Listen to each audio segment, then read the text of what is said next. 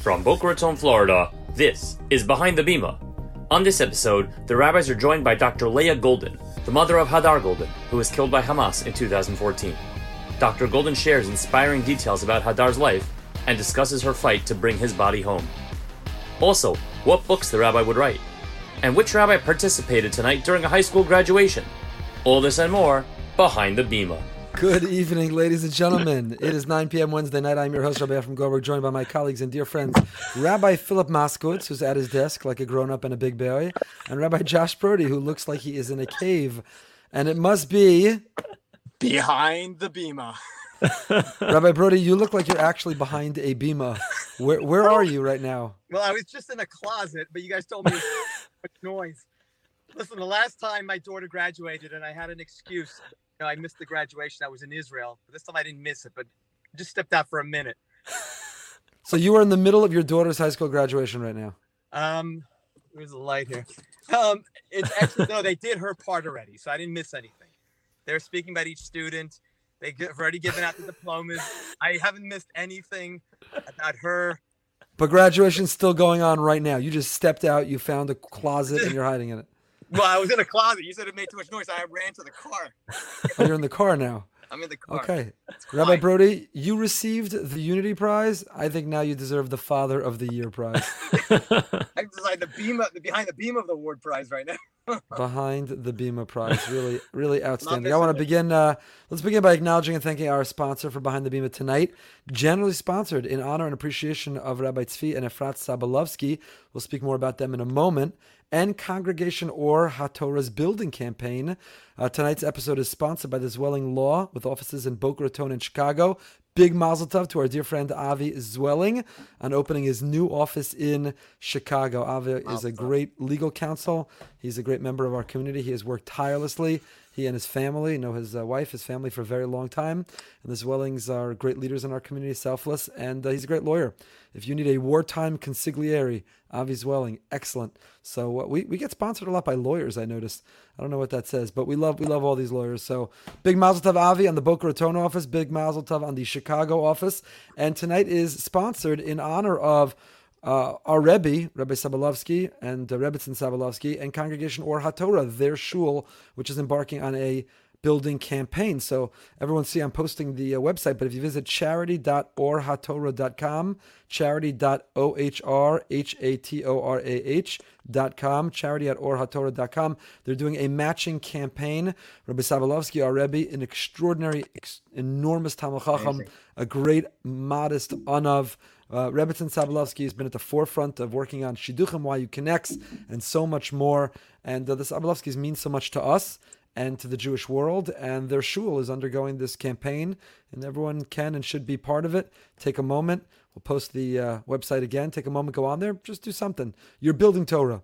When you do that, you're building Torah. Every moment you could save Rabbi Sabalovsky from having to raise money so he can get back to knowing Kol HaTorah Kula and teaching Shiurim. If you've never heard Rabbi Sabalovsky Shiurim, go on YU Torah, and you won't believe the clarity, the scope, the depth, the penetrating analysis. Rabbi Sabalovsky is the best.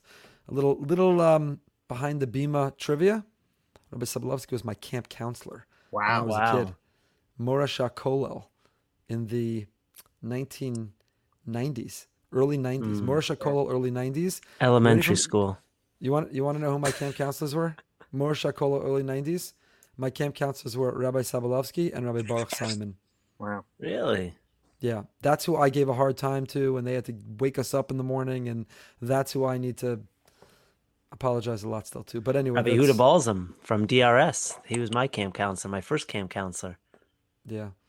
So, you've never heard of any of my camp counselors. Let's just say we are. We're very blessed. I love our Torah world is very blessed to have Rebbeim like Rabbi Simon, but Rabbi Sabalovsky, his shul or HaTorah, their building campaign where he can continue to shine the light of Torah. Do your part. Mazel tov to Avi on the Boca. They have a great Gabbai there, from what I hear, also. So everyone should support the Gabbai there as well. A Moskowitz Gabbai. That's right. Moskowitz Gabbai. Now, Rabbi Moskowitz, at what age did you realize your brother was destined to be a Gabbai? Well, my brother was always quite precocious when it came to laning, leading, davening for the Amud, So it was very early on. In fact, part of the reason why I haven't leaned since my bar mitzvah was because whenever he and I would go somewhere, so he hates speaking, like literally hates speaking.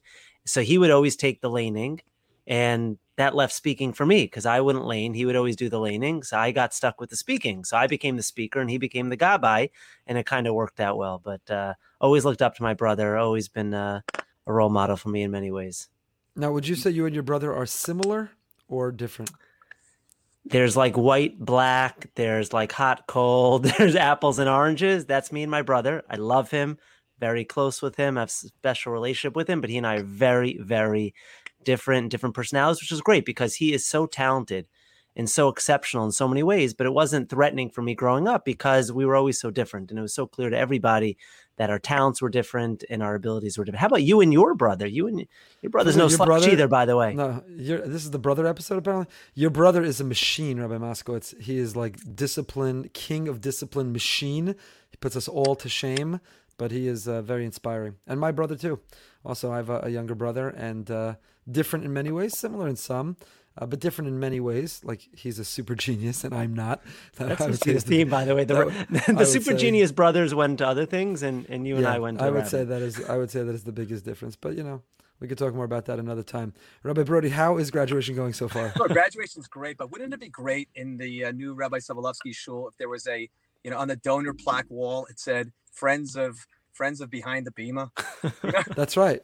I like that. Donated to do Aron Kodesh or something. That's a great point. So if you're taking a moment, you're going charity with a D, CHARIDY, charity.orhatorah.com. If you're going on, don't forget to mention you heard it on Behind the Bima. We have a very serious episode tonight. We are going to welcome on momentarily Dr. Leah Golden, who is the mother of Hadar Golden, Olav HaShalom, Hashem Yikom Damo, who was so unjustly, immorally murdered and then taken captive by Hamas, a wicked terrorist organization.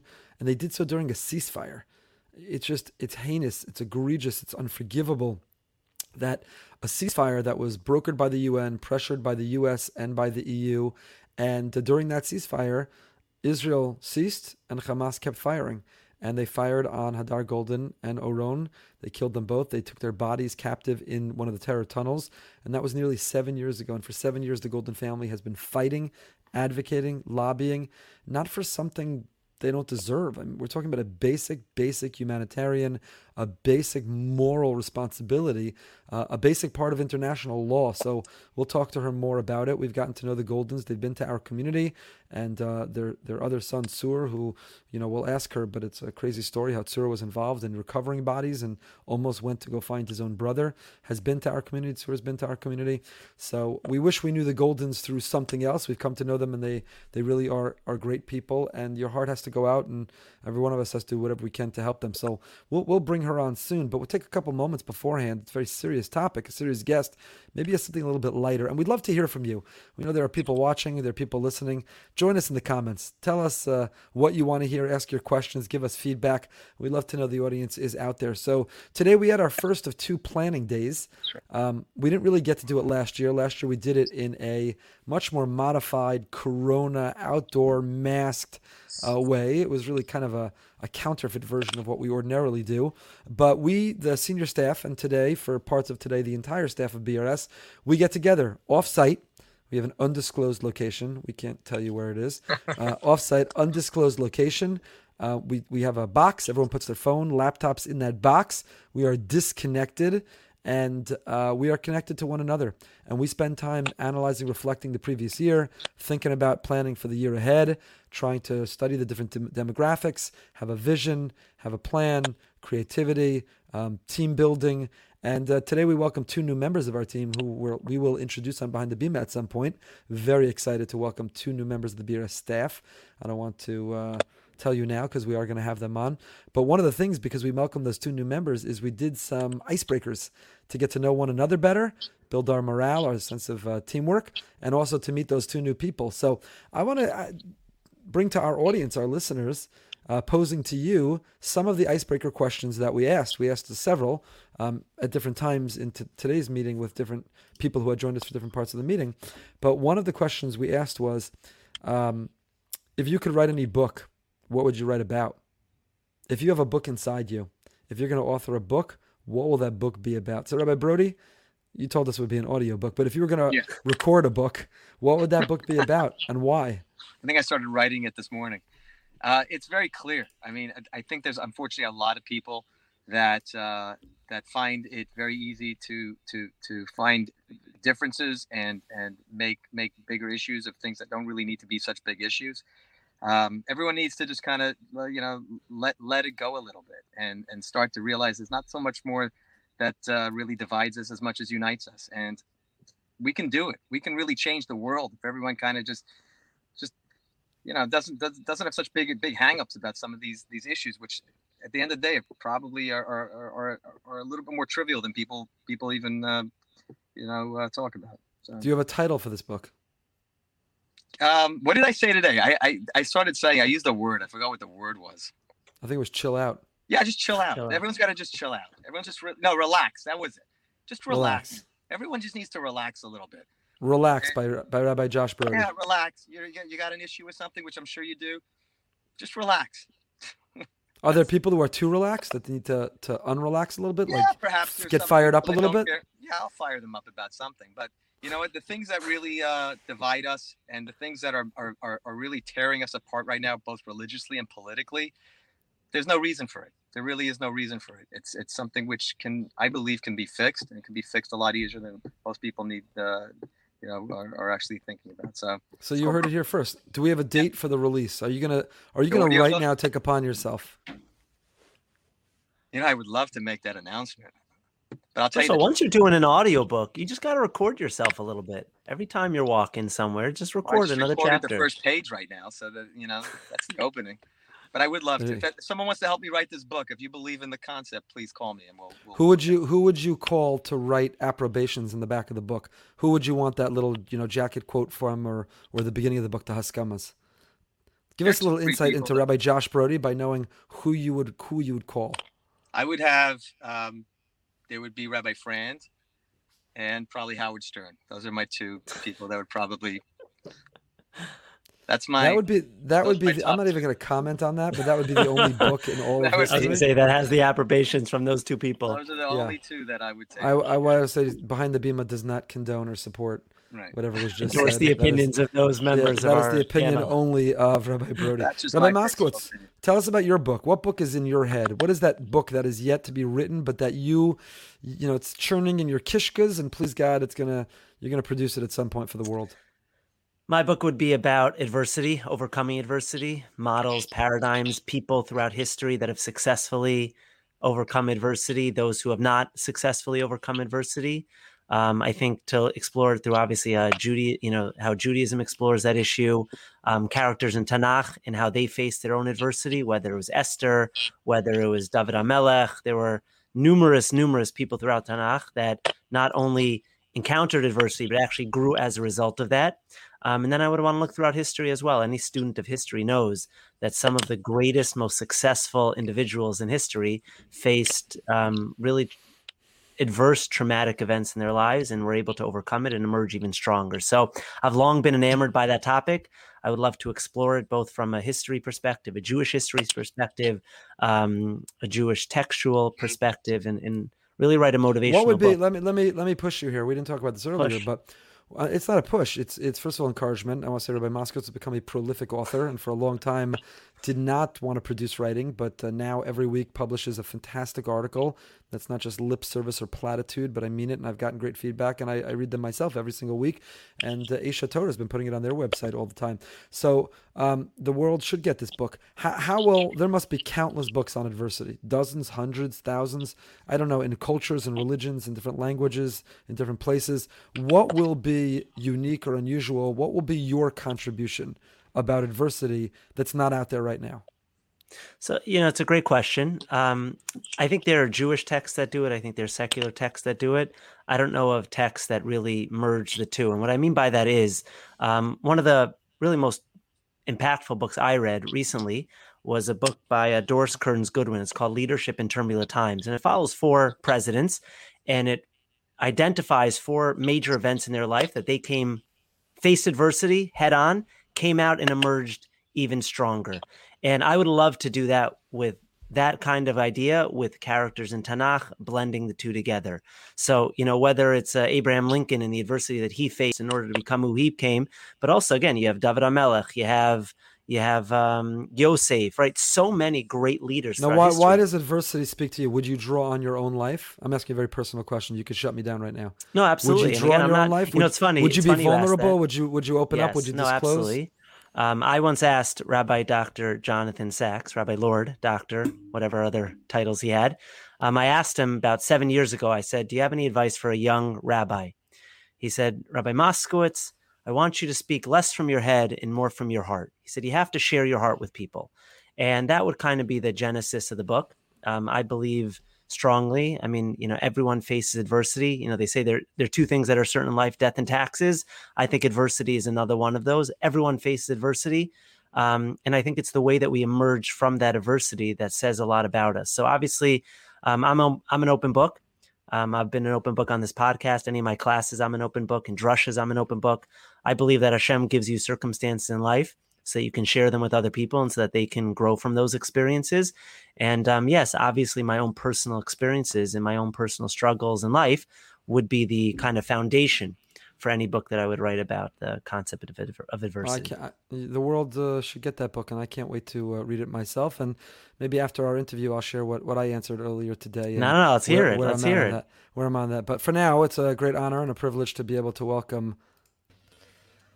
We are honored and privileged to be joined by Dr. Leah Golden, and we are so grateful that you're spending time with us, and we deeply, deeply appreciate it on a topic that we know is painful and raw and is not yet closed, and we can't even begin to imagine how difficult it is each time that we talk about your beloved son, Hadar Hashem Yikom Damo, and Oron and the entire episode that happened and your work to bring him home. And so in advance, we thank you for your willingness to be with us and to talk about this difficult, painful topic. Thank you. And good evening. Thank you for hosting me. Absolutely. And it's not our first time. We were privileged and honored to have you in our shul here in Boca Raton. And your son Sur has been to our community, and we did an interview with him as well. And we are eager to help you continue to get the word out and to advocate and to stand up and to do all that we can to partner with you for justice that all decent people should be working on and should be involved in. August 1st, 2014, we're now almost 7 years ago, when Hadar was 23 years old, during what was supposed to be a U.S. mandated ceasefire against all international law. Hadar, Lieutenant Golden, was abducted and was killed. And since then, you and the whole Jewish world, the Israeli people, decent people everywhere, have not yet been able to get his body back, to be able to have a proper burial and for closure, and to be able to mourn and grieve the way that you deserve. So before we jump into what's happening and why specifically now, what's unique about this moment, maybe if it's not too painful for you, you could just tell us, those who didn't have the privilege of knowing Hadar directly, a little bit about him, about his personality, about his life, about what these wicked, wicked terrorists did, what they've robbed the world of by taking his life so young. Yeah. In Hebrew we say, היה לו עין טובה. He had a good eye. When he was born, my sister-in-law called him Neshumale, and actually he was a Neshumale, whatever he was looking at, no matter what was the issue, he would look for the good thing in the person, in the situation, and with his large smile that I keep saying, it was not just from the outside, it was from the inside. It just took us all, we couldn't resist his smile, and of course we all had to smile with him. So this is, if I may describe his personality. Now, on top of everything, he was very talented in his paintings, and you can see behind me, if you would like to see. And I don't know, maybe I'll. We could see, yeah, we could see them. You see the one you see behind me? Amazing. The colorful one.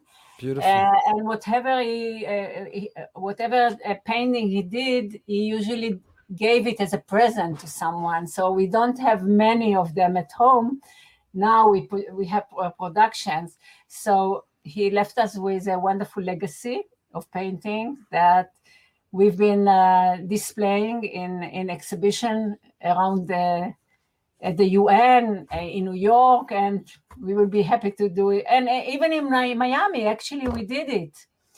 And he left us with a wonderful legacy in writings. His favorite was Mesilat Yesharim, the Book of Rights. He wrote his own explanation, and I think it took Simcha like 3 years to organize it, and so it will be edited like he did in his handwritings. And currently people are studying it, either religious or non-religious. It's amazing because he wrote his way of understanding the text on one side, and on the other side he wrote for himself what he should do in order to be a better person. So it's amazing because that's the way he lived, and interesting, he didn't sleep a lot, somehow he had to catch up, all that he wanted to do. So this is Adar, and we miss him very much. Everything that's been said and written about him, he clearly was an extraordinary young man. Every young Israeli who serves in the IDF puts their life on the line for the people of Israel, for the state of Israel, for the land of Israel. Anything you can share in terms of Hadar's commitment to Am Yisrael, Eretz Yisrael, to his service in the army and the attitude that he brought, and even to any indication he ever gave, as many soldiers do, about the possibility and the risk that they're putting on the line to protect the Jewish people. Look, being Israelis, it's obvious to join the army. It's mandatory to go to the army.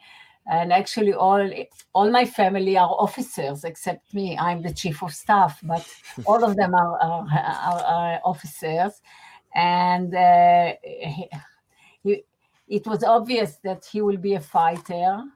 And amazingly, he finished the officers' course with excellence, so he could choose what the next job. So his next role that he asked for is actually to train the newcomers to the army, which means to do again all this effort of we call it tirunut, the basic training. And amazing! It was amazing to hear his soldiers about him being not just a commander, but being like a father to them. While they were doing they had to guard at night. They were not afraid from nothing, except when they heard his running legs jumping. They knew he was bringing them a cup of tea. Wow. So this is Adar, very, very firm and very precise and on every detail, but full-hearted. And he left. I mean, we learned it from his soldiers, all his slogans. When you do something good, think about how to do it better. Or you have two options in life. To deal with yourself or to do great things, and it sounds so simple and so straight, but amazingly, these kind of sentences actually motivate them to do the best they could. And all his team became, they became the excellent, how do you say, mitztayen? Excellent, yeah. Amazing. And, his murder, his loss is a crime against humanity, obviously devastating for your family. And for almost 7 years, your whole family have worked tirelessly to bring him home. and you've been fighting right now through this recent escalation in Israel, and I know you called for the ceasefire not happening without the bodies being returned. What's unique about this moment in time? There's been some headlines that there are negotiations about bringing them home. Is there something different or unique in these 7 years that presents an opportunity right now? It's unique and special, and it's not just unique. It's how would they say? It's clear. It's clear that now it has to be done. And going backwards, Hadar was killed in violation of a ceasefire. Actually, on August 1st, 2 hours after ceasefire was declared, Hamas violated this ceasefire, killed him, his team, and abducted him into the underground terror tunnel.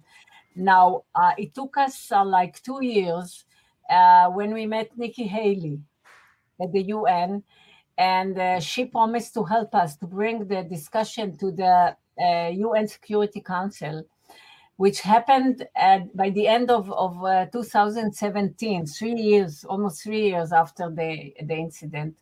And we came along with Professor Erwin Kotler, previous Justice Minister of Canada and well-known human rights activist.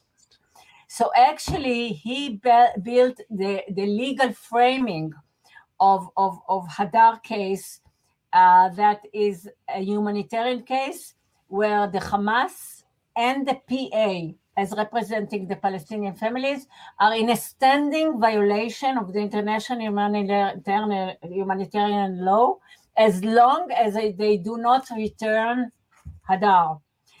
Now, this framing was very important because a year later, there was a resolution by the UN Security Council, number 2474, actually, which is a change of attitude. It says wherever there is a conflict in the world, when the UN members, the good countries, initiate agreements after the conflict, any agreement, ceasefire agreement, a commercial peace process agreement, whatever, then the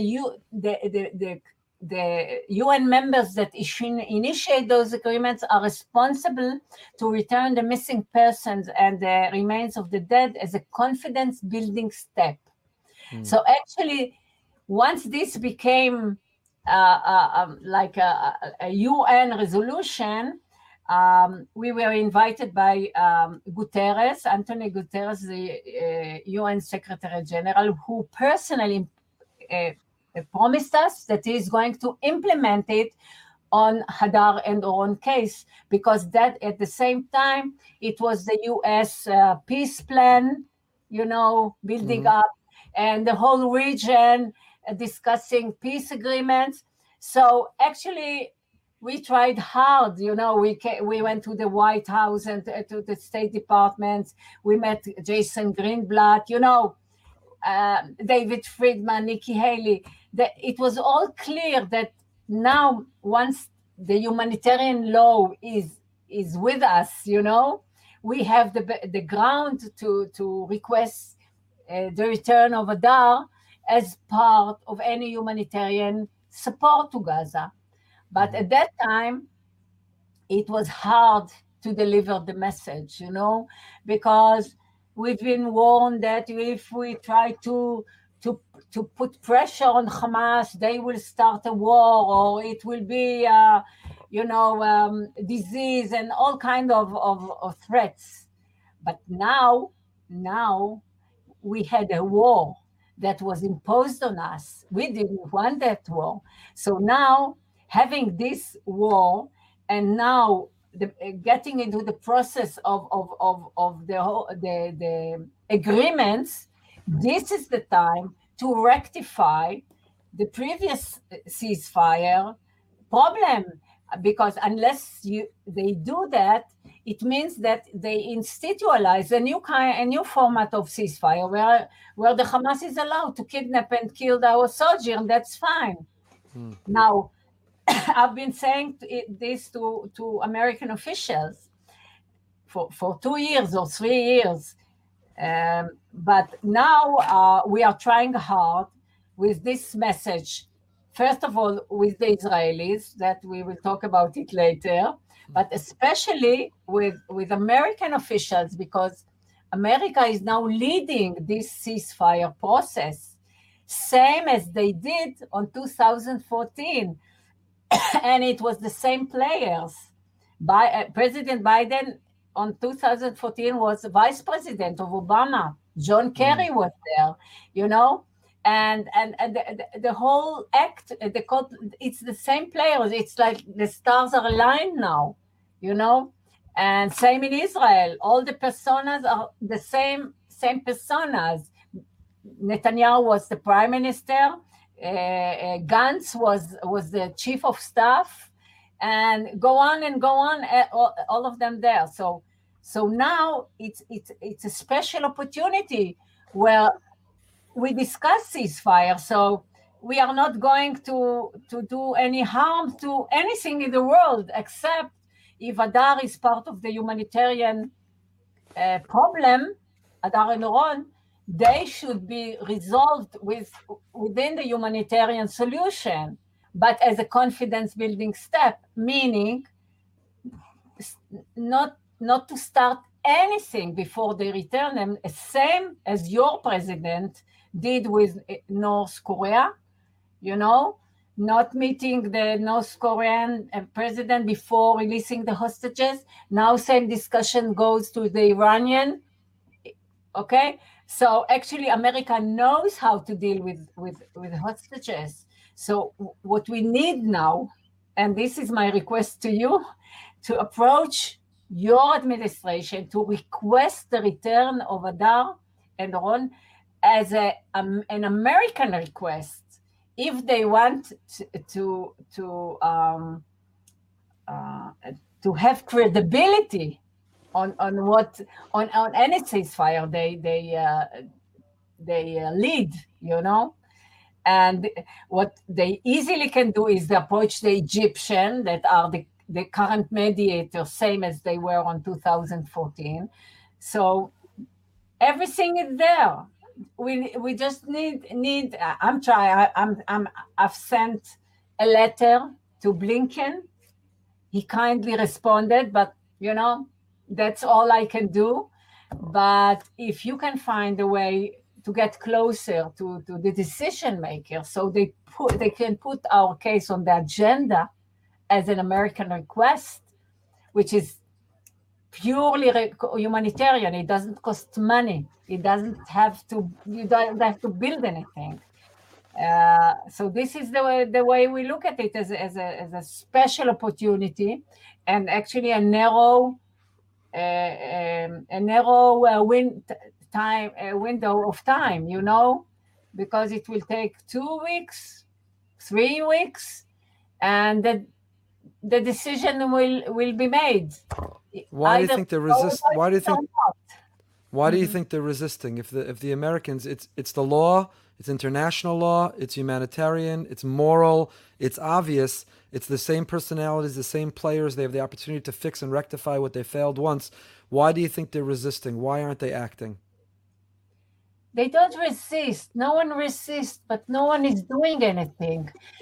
Our frustration is that for the last 7 years, actually no one requested the return. It's like silencing everything. I mean, we've been silenced, saying you should not talk because the price will rise, in terms of releasing terrorists, which that's what the terrorists want. But now, being after the war, when the Hamas is at a lower stage, and they need us, they need the world, they need everyone, because that's what they know, are used to, that's what they do, they create crisis to their own people and to us, and then request the help of the whole world. So now it's the time to put a request. I mean, not be silent. I mean, silencing is the worst thing that we are evidencing.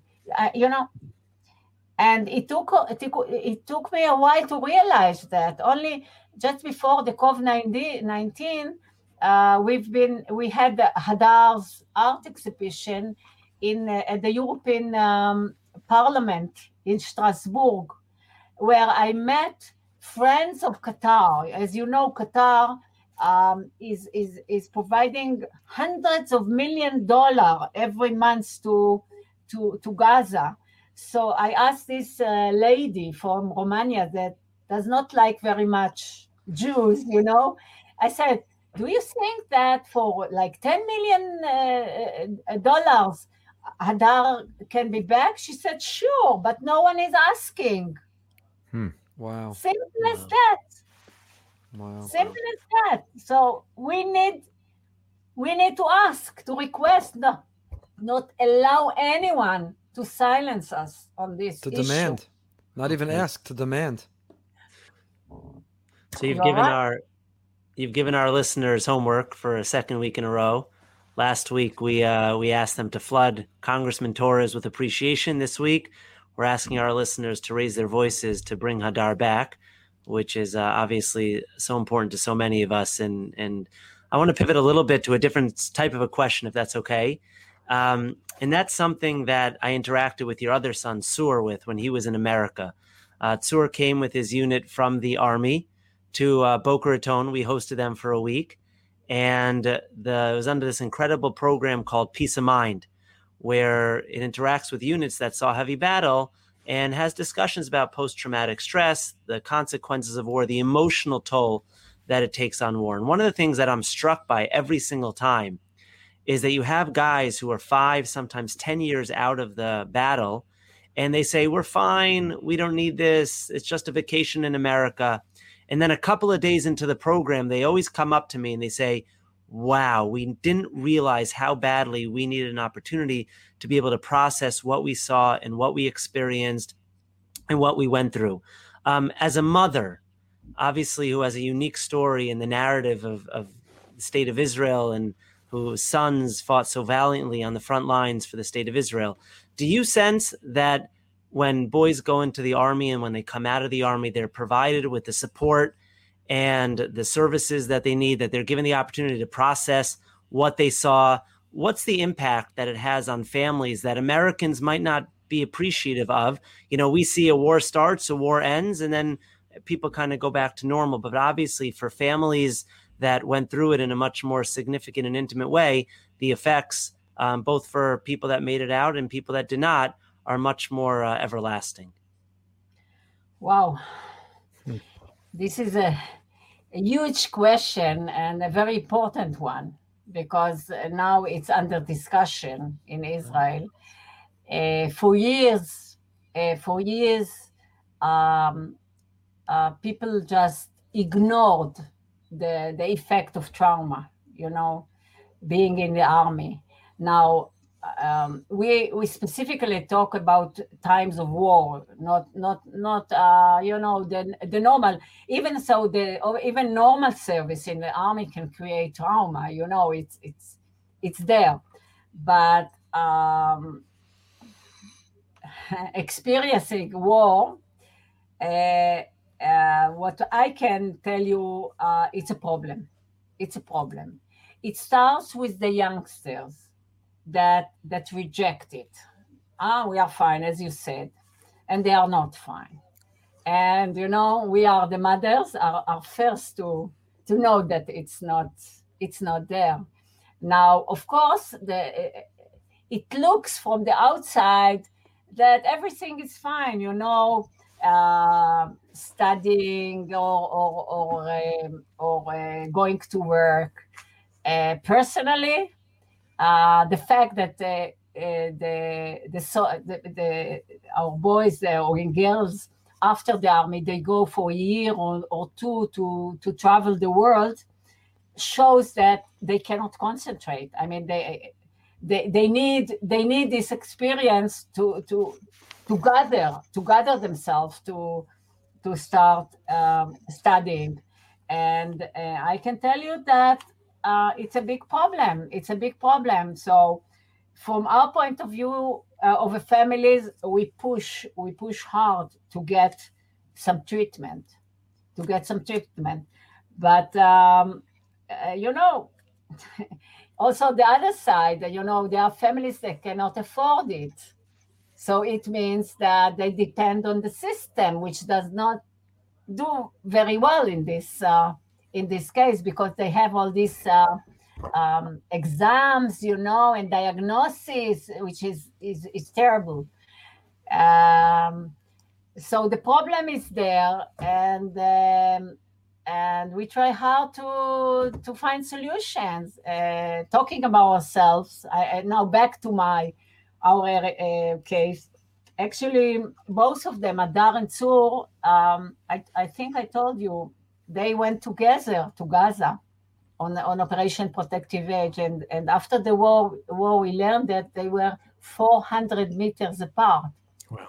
Now, Hadar was part of a Givati, an elite unit that had to guard the engineering forces that destroyed the underground tunnel, terror tunnel, while Tzur was commanding a rescue force going back and forth to Gaza to rescue IDF soldiers, wounded or dead, a lot of his friends. And he also rescued between 40 to 50 Palestinians that were caught between fire because they used them as human shields. And while he was doing this humanitarian thing, the Hamas violated the humanitarian ceasefire, killing his brother and kidnapped and abducted him into the tunnel. And, Tzur was called to rescue Hadar. He didn't know at that time, but by the time he got to the place, they stopped him. They stopped him and sent him back to the border. So, he's next room now. So I'm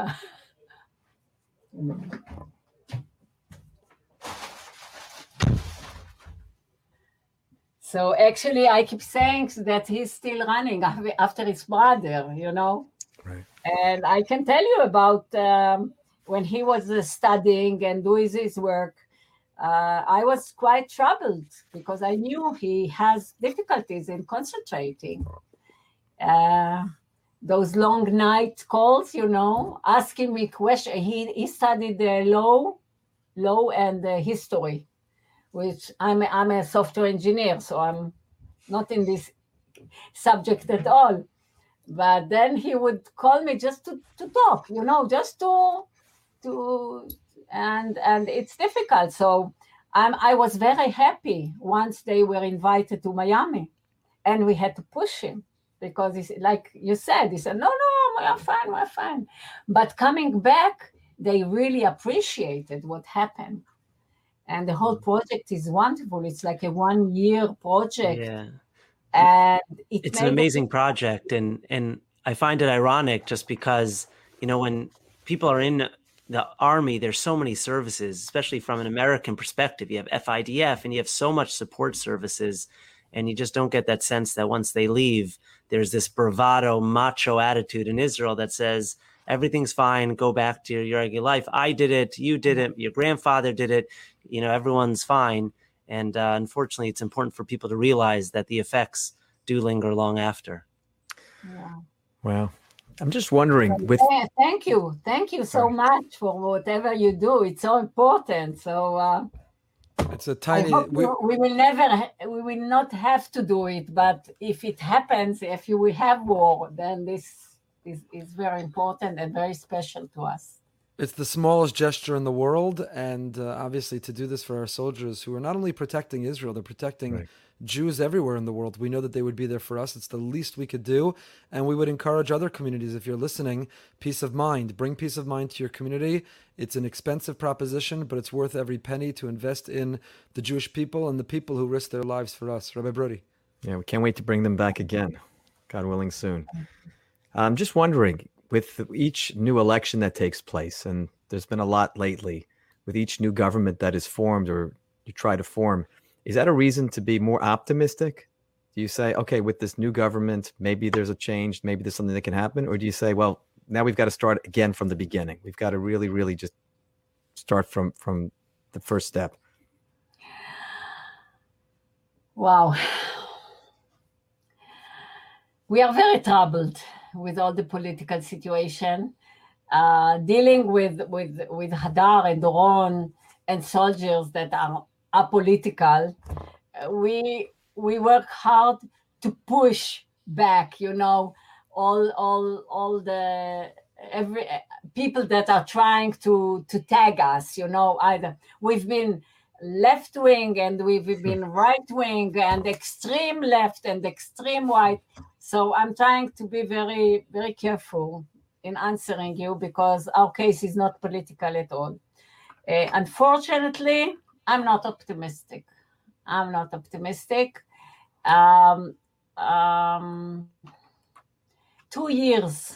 During 2 years, having 4-time elections is not normal by any criteria, And what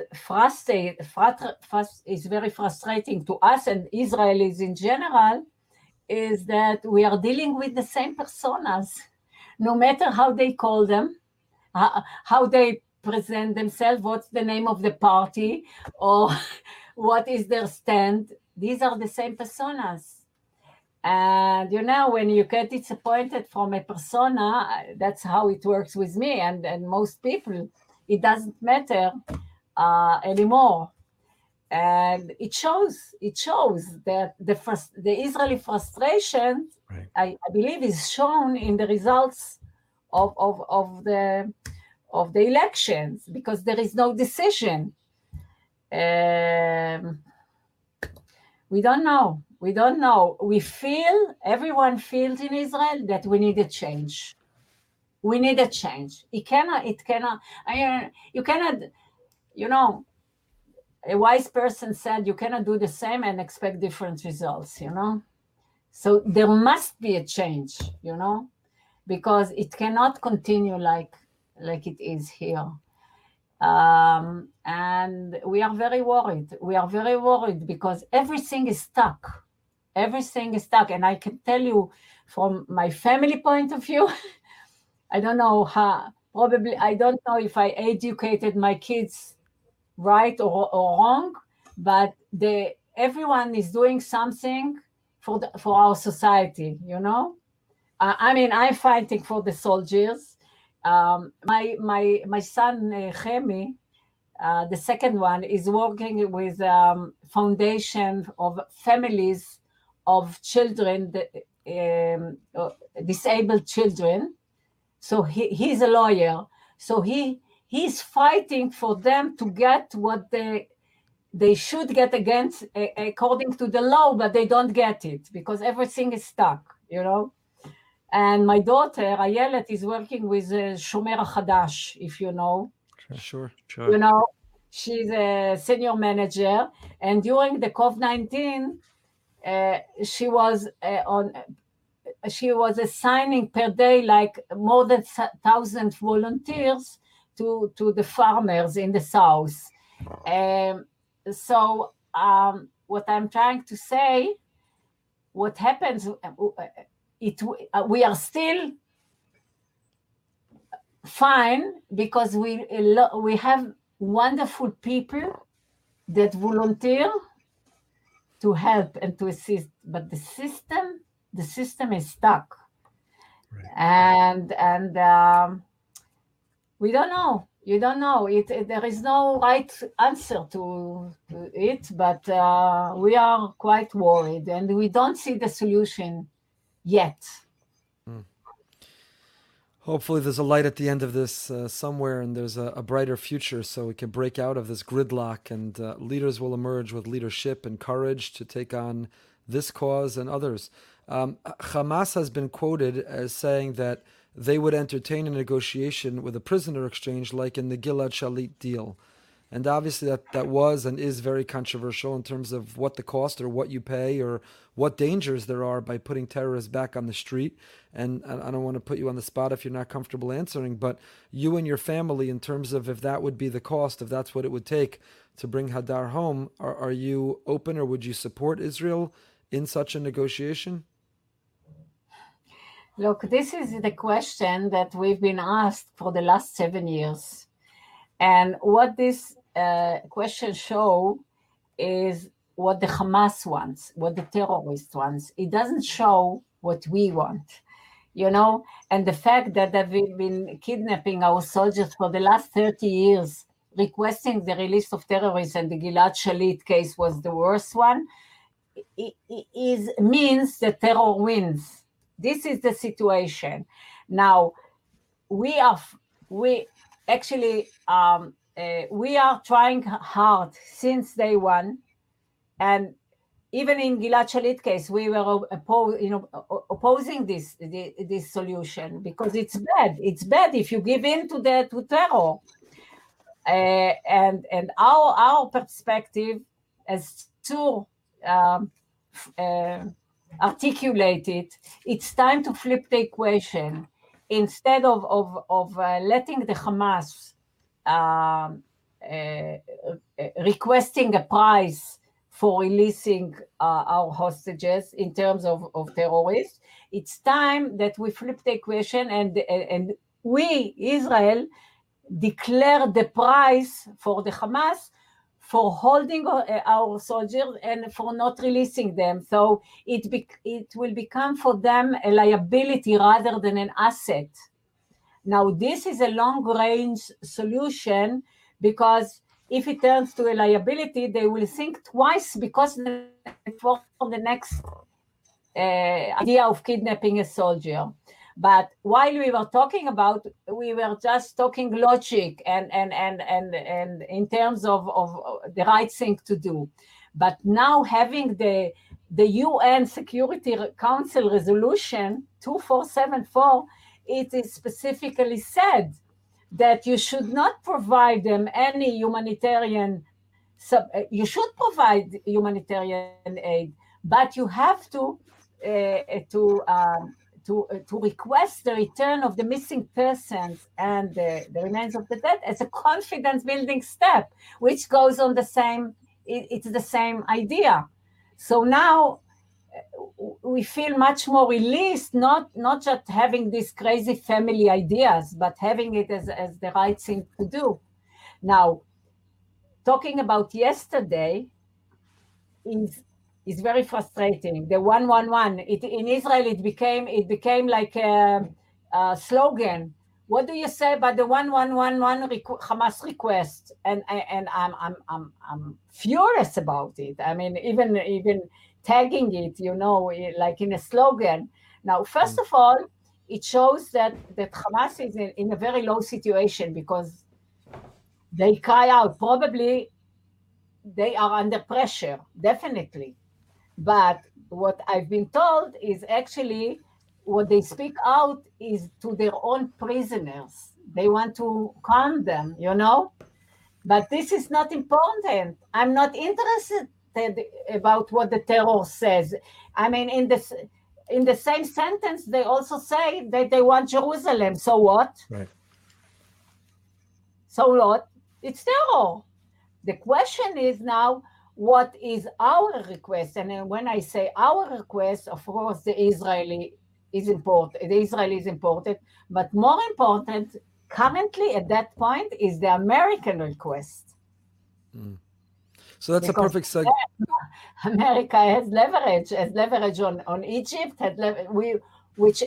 who have leverage on Hamas, and this is how it can work out, be done.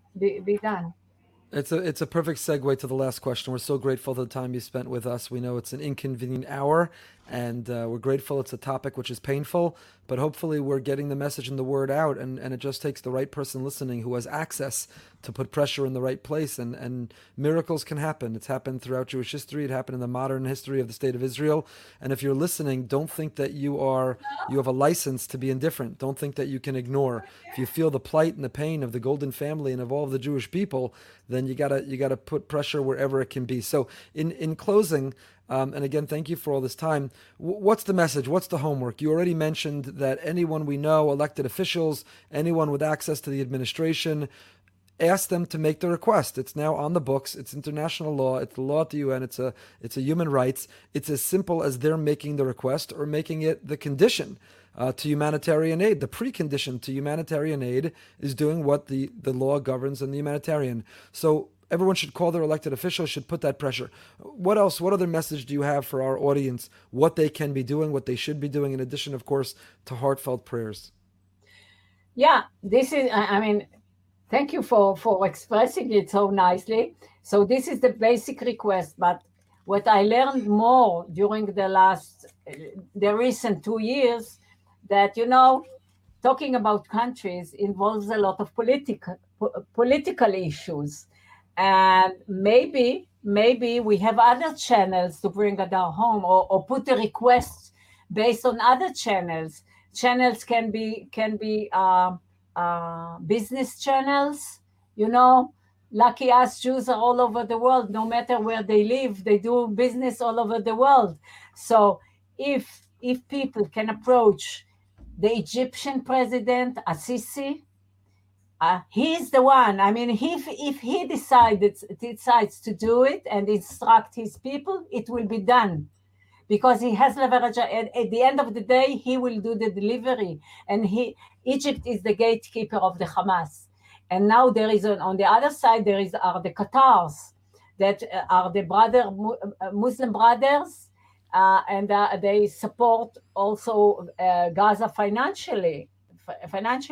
So on business level or business channels, if there are any of the audience that have any not contact or interfaces to decision makers in these countries, I believe that if this request is put under the humanitarian request, it will be accepted. It will be positively. The response will be positive, because all those countries, Arabic countries, either Qatar or Egypt, are looking for getting credit points in matters of human rights, and this is a real human rights issue. I'm fighting for the human rights of our soldiers, and I believe that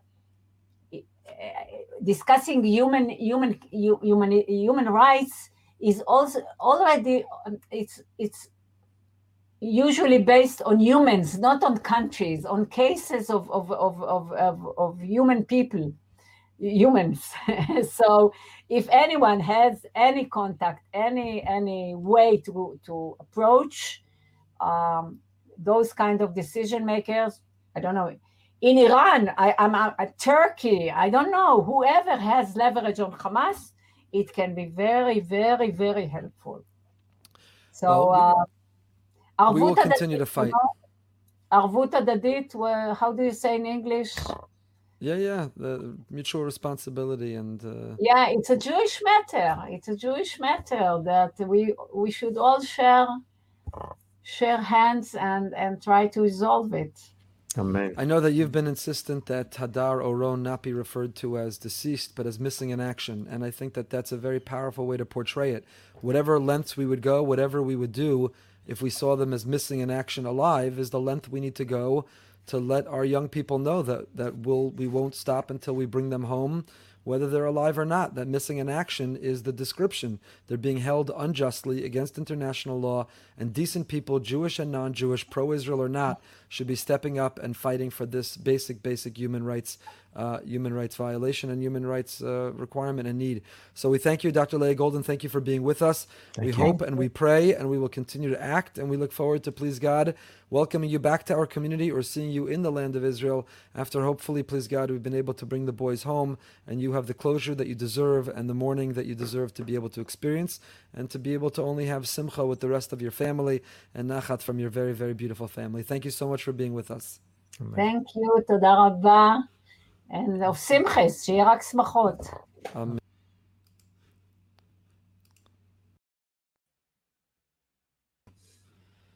Okay, we are back. So grateful that she was able to join us, Leah Golden. It's a a sad topic, a powerful topic, a painful topic. And, Behind the Bima started out light and funny and an opportunity for us to see people during Corona, not necessarily see, actually, literally, but you to see us and just to, in Rabbi Brody's upcoming book, just to relax together, to chill out together. But this is a topic that was important to share and to reflect about. And hopefully, one person listening, you call the right person, the right pressure is put, and Hadar and Oron can be brought home. She deserves it. The Golden family deserves it. We daven in our shul. We have Misha Berach every week, we say. And we continue to daven that our soldiers are safe and that they need to know that if, God forbid, anything ever happens to them, they would be brought back. She didn't say it explicitly. I love the image that she said. I don't love, but I'm persuaded, I find compelling, that we got to flip it on its head from an asset to a liability. And I'm sure the international community would go crazy, the collective punishment. But why can't we turn the lights off in Gaza and say the electricity doesn't go back on until the bodies are back? Why don't we ever play hardball? Why don't we say that the humanitarian, like she said, the prerequisite to the humanitarian aid is humanitarian behavior. So yeah, there's a whole lot that will be brought into Gaza. There's a whole lot that will help rebuild in a just and honest way, but it doesn't begin until the bodies are released. Why does the world tolerate? Why does America? Why does Europe? Why does anyone tolerate that? So we need courageous people to step up and make that difference.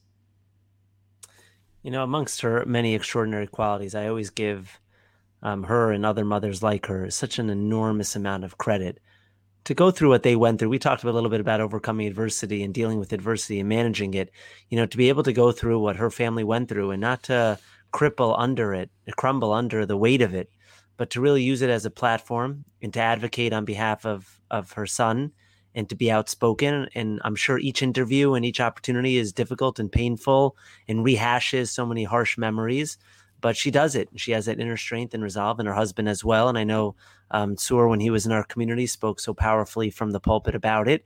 And I think it's such an incredible statement about who they are, that they take this opportunity and use it as a platform to better the world. 7 years. 7 years is a long time. Day in, day out, waiting, hoping a message, some update. 7 years waiting to grieve and mourn properly. But it does make you wonder why it's not more of an issue in the Jewish community. In other words, sure, we do say it's tefillah for him, once a week, but there's no active campaign in any major Jewish community that I know of to help this cause. And just imagine if everyone said, this week we're going to do that. And you could say, well, there's going to be so many different causes, it's going to be overwhelming for communities, but maybe that's what we should be doing. You get the whole Jewish world to do it. We got great feedback even from Congressman Torres' office last week. It was inundated with messages after we had him on, and I think, was it Vass's Nice, Yeshiva World News, I forgot which one, actually did a whole article and a link, Vass's Nice, and a link to Behind the Bima to promote everybody expressing gratitude to Congressman Torres, as you mentioned, Rabbi Moskowitz. So it's as simple as people listening, watching. If you know someone who's in a position of influence, email them, send them this link. Send them a link to any interview, or just Google Hadar Golden, Leah Golden, and you'll find this. And it's just finding, she referenced this, it's finding the right person, the right time, who has the right contact, and who uses it. It could be a congressman, it could be a senator, it could be a business person who has that leverage. It's just a matter of holding those who are in charge accountable, of making that request and of making it happen. It's so funny. I've been thinking, as Rabbi Brody, as you were talking, like a theme over the last number of weeks, whether it was Congressman Torres, whether it was, JNF and the work that they're doing in Chalutza. It's really use your voice and use your resources. Like, don't stand on the sidelines. Every one of us knows people. Every one of us has been blessed with certain either oratorical skills or right? We all have abilities, and all we're encouraging you to do is wherever your passion lies, whichever interview inspires you and says, that's the cause that I want to get behind something. If you're our listeners, we don't want you to be passive in this experience. Like, get off the sidelines, find something that you're passionate about and say, I'm going to make my difference. And I think whether it was Congressman Torres, whether it was Hadar Golden, whether it was Yedidia Harushin Chalutza, where he raised money for a bomb shelter, like every single one of our listeners has the capacity to make a difference. And I think that's such a great lesson from the show. It's a common theme from the show. You go all the way back to Malcolm Hoenlein. And Malcolm Hoenlein gave all of us a tutorial in making a difference, gave us his history, his journey towards leading the Conference of Presidents. And Malcolm Hoenlein really gave a tutorial on making that difference. And Ben Brafman and Ben Shapiro, and you go through that whole list. It's funny, we've had so many guests. We've been doing this now for so long. What started on a whim, what started for fun. We've had really high-profile guests, and we've learned a lot.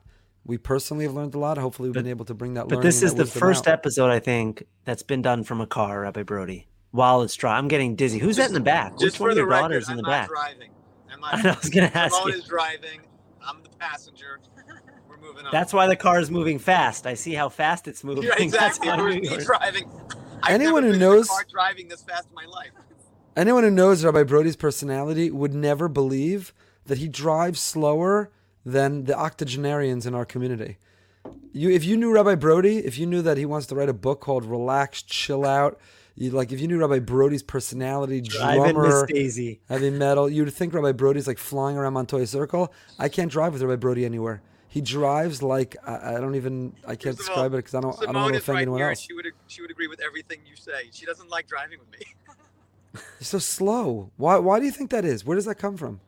What's the rush? Where's everyone going? That's I the guess that's relax. part of Relax. That's his book. Yeah, Relax. that's what I'm saying. And everyone, you know what? I'll tell you where everyone's going. Everyone's going just trying to get somewhere to argue with someone else. Like, relax. You don't even have to do that. Maybe slow that should it be a down. tagline. Your book should be called Relax. You'll get there when you get there. You get there when you get. That's exactly what happens. You get there. Relax. Relax. Now, that does also explain Rabbi Brody's sense of time, right? Rabbi Brody would be like, I'm there in 2 minutes. And then like 45 minutes later. But I guess when you drive at the pace that you drive, 2 minutes becomes 45 minutes. Yeah, It's true. exactly. She's nodding as well again. It's true. Rabbi Brody, who drives faster, you or your mother? That would actually be a great race around the circle to see who comes in first. There are people in our community with their walker who would get there before you do the way you drive. No, they're Shabbos scooter. They're Shabbos scooter. The Shabbos scooter? I could see that. Maybe Well, we should do that. we have an announcement. We are going to be taking a small break this summer from Behind the Bima, but we will not leave you without anything to watch or listen to because it's being worked on already right now. A best of episode or a couple episodes that are best of. To take the many, many, many people we've interviewed, take the best 5-minute clip from each of those interviews, and to create some best of episodes that people can watch, catch up. Maybe you're a latecomer to Behind the Bima and you only joined more recently. I'll tell you, I would want to watch that, not because I have any wisdom. We've interviewed great people. Let me ask you a question. You know, as you referenced a little bit earlier, this started as kind of like a little joke, and we want to interact with our members and connect with them better. What to you, Rabbi Goldberg, has been the biggest surprise Behind the Bima? Right, we're a year plus in. It's become a mainstay in our homes. Wednesday nights, 9 p.m. Our kids know, like, whatever's happening, Daddy's shutting down. The internet's gotta free up because you need all the Wi-Fi you can get. What's been the biggest surprise a year plus into this venture? That anybody's watching or listening. It's an enormous surprise. We meet people, they're like, I love Behind the Bima. I'll tell you the truth. If you had an hour and you could listen to Behind the Bima or my Parsha class or Behind the Bima or by Moskowitz's Tehillim class, listen to our Torah. We want to be known by our Torah. We want to share Torah. You know, you can't say a Birchas HaTorah on Behind the Bima as much as we enjoy it, and hopefully it shares some wisdom and entertainment, inspiration, access to some people. But we're most proud of the Torah that we teach, that we share, that we learn. And if somebody came up to me and they said, I have an hour a day or a week to listen to a podcast, what should it be? In a heartbeat, I would recommend other people's Torah or shiurim that we're giving before it would be Behind the Bima. But, you know, it's an honor and a privilege that people bring us into their homes and their lives, that they watch and that they listen. And again, I think that hopefully our banter, our friendship, I'll tell you what's a big surprise is how I'm constantly surprised, startled, shocked when people say, wow, you rabbis really get along. Like the three of you, and not just the three of us. I think the most popular, if not one of the top 3 or 5 most popular episodes of Behind the Bima, when we had on all of our colleagues, we had all the rabbis of BRS and their wives, rabbis and rebbitzins. We did a 3.5-hour marathon that only ended because of somebody's bladder. And how it has an enormous amount of people who watch that. And everyone afterwards is like, wow, you guys really like each other. You really get along. And I'm like, yeah. Why is that so surprising? So that surprises me, how surprising that is to other people. But, as long as people want to tune in and as long as we can access and share the wisdom of others, really great people. One of the things we're considering, even though we have many more people scheduled, we have a list of wonderful people, prominent people, wise people, inspirational people, a great list. I don't want to tease it out right now, but some really phenomenal people. But there are people that we already interviewed, and maybe we bring them back. Maybe it's time to go to round 2. It's not unusual. A lot of podcasts, a lot of interview shows. They bring back repeat guests who have a lot to share.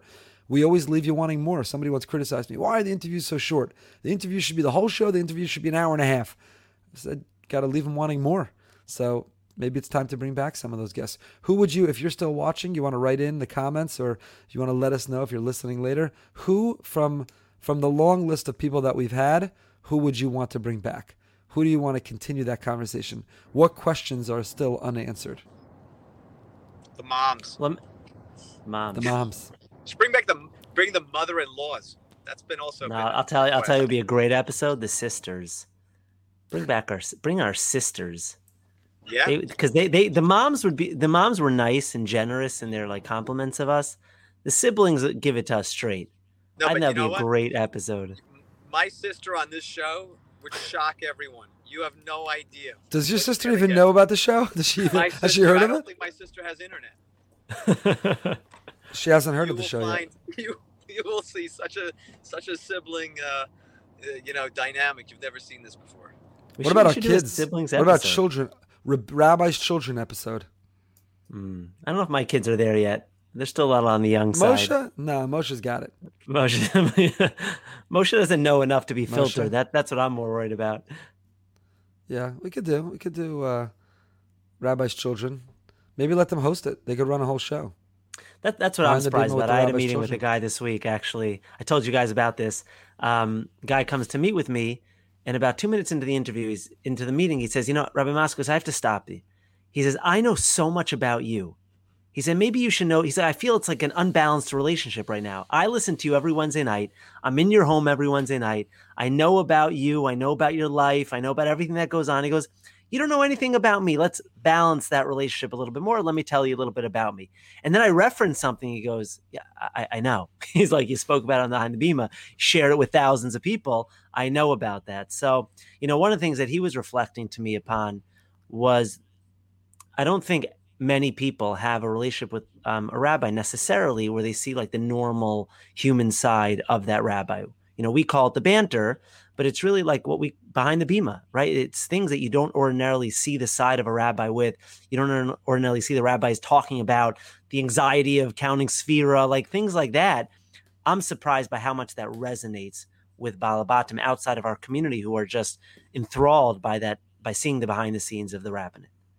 You know what we didn't get? That's a great point. You know what we didn't get to tonight? Maybe we'll start next week's episode because it's already late. Let's call it a night. We didn't talk about the rabbinic vacations that are coming up after 2 years. Last summer, we didn't take a vacation. And we were going to talk about Rabbi Brody turning off all notifications, his ability to disconnect and maybe share some of that with us. And talk about, if people want the behind the scenes, behind the beam about rabbis on vacation, what's it like? Where do we go? Why do we need it? What are we worried about? Do we worry about taking off of our Do you like being for sure stopped, Rabbi Goldberg? You're going to be in a certain geographic location this summer. Someone's behind the beam, a fan sees you. Do you want them to come over, or are you like, I'm on vacation this summer?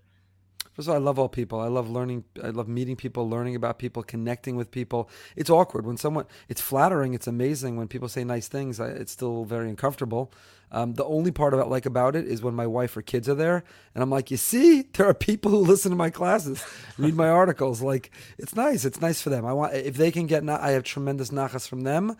If they could get nachas from me, I'm happy to provide that. But I love meeting people. Like, if we could have a conversation. Oh, I heard the shir. What do you think about this? I want to tell you my interpretation. I have that question. You mentioned this is behind the beam. I also went there. I love to have a conversation. The part that's if someone offers flattery, it's very flattering, it's humbling, it's sweet, I appreciate it, but that's the part that's still uncomfortable. I don't know. I'm carrying around a Sharpie pen this summer. If anyone wants autographs, just let me know. I'd be happy to autograph you anything. You're available. This summer, maybe you'll be back in time for this summer. Simone's driving, so you'll be back in time. If you were driving, I'd be nervous about your being back for Shabbos. Right. Yeah, where was graduation tonight? It was actually a place that you you might have heard of. It's called the Trump Doral. I don't know if you might have. I know someone who made a wedding there this week, but the wedding invitation said the National Doral or the Doral Hotel. Like there are people now who are leaving out part of the name of the establishment. That's where we're at. It's funny as we were leaving. So we see, it's our third daughter graduating high school. So a bunch of people saying, "Oh, finally we're done. Everyone's off. No more tuition." You're like, I'm only halfway through. What do you mean? I got a kindergarten graduation tomorrow morning. Baruch Hashem, you're a blessed man. All those who want to be blessed should be blessed to be able to have those graduations and so on. But I want to tell you what the best is. Hopefully we're going to make it. It's at 9:30 in the morning. I told you, because Simone's driving, you'll make it. But it's worth it. It's to get to those grandchildren, it's worth it. It's the best. You play with them during the day and you get to sleep at night. It's the best. It's the best. Everybody should be zoch. Everybody should merit and be blessed to know what that is and to experience that, to get there. So it's great. All right, gentlemen, another important episode, important conversation. We've had some heavy episodes, and we appreciate the audience who sticks with us and cares about these topics and wants to work on it, advocate, who wants to express that voice of make that difference and make that change. So thank you for sticking with us. We're going to have maybe a little bit lighter, more inspirational or different inspirational next week. So keep joining us. And until next time, stay happy, stay healthy, stay holy. Thank you for listening to Behind the Bima. If you enjoyed the show, please subscribe, rate, and review on Apple Podcasts, Spotify, or wherever you get your podcasts. We'll see you next week for another peek behind the Bima.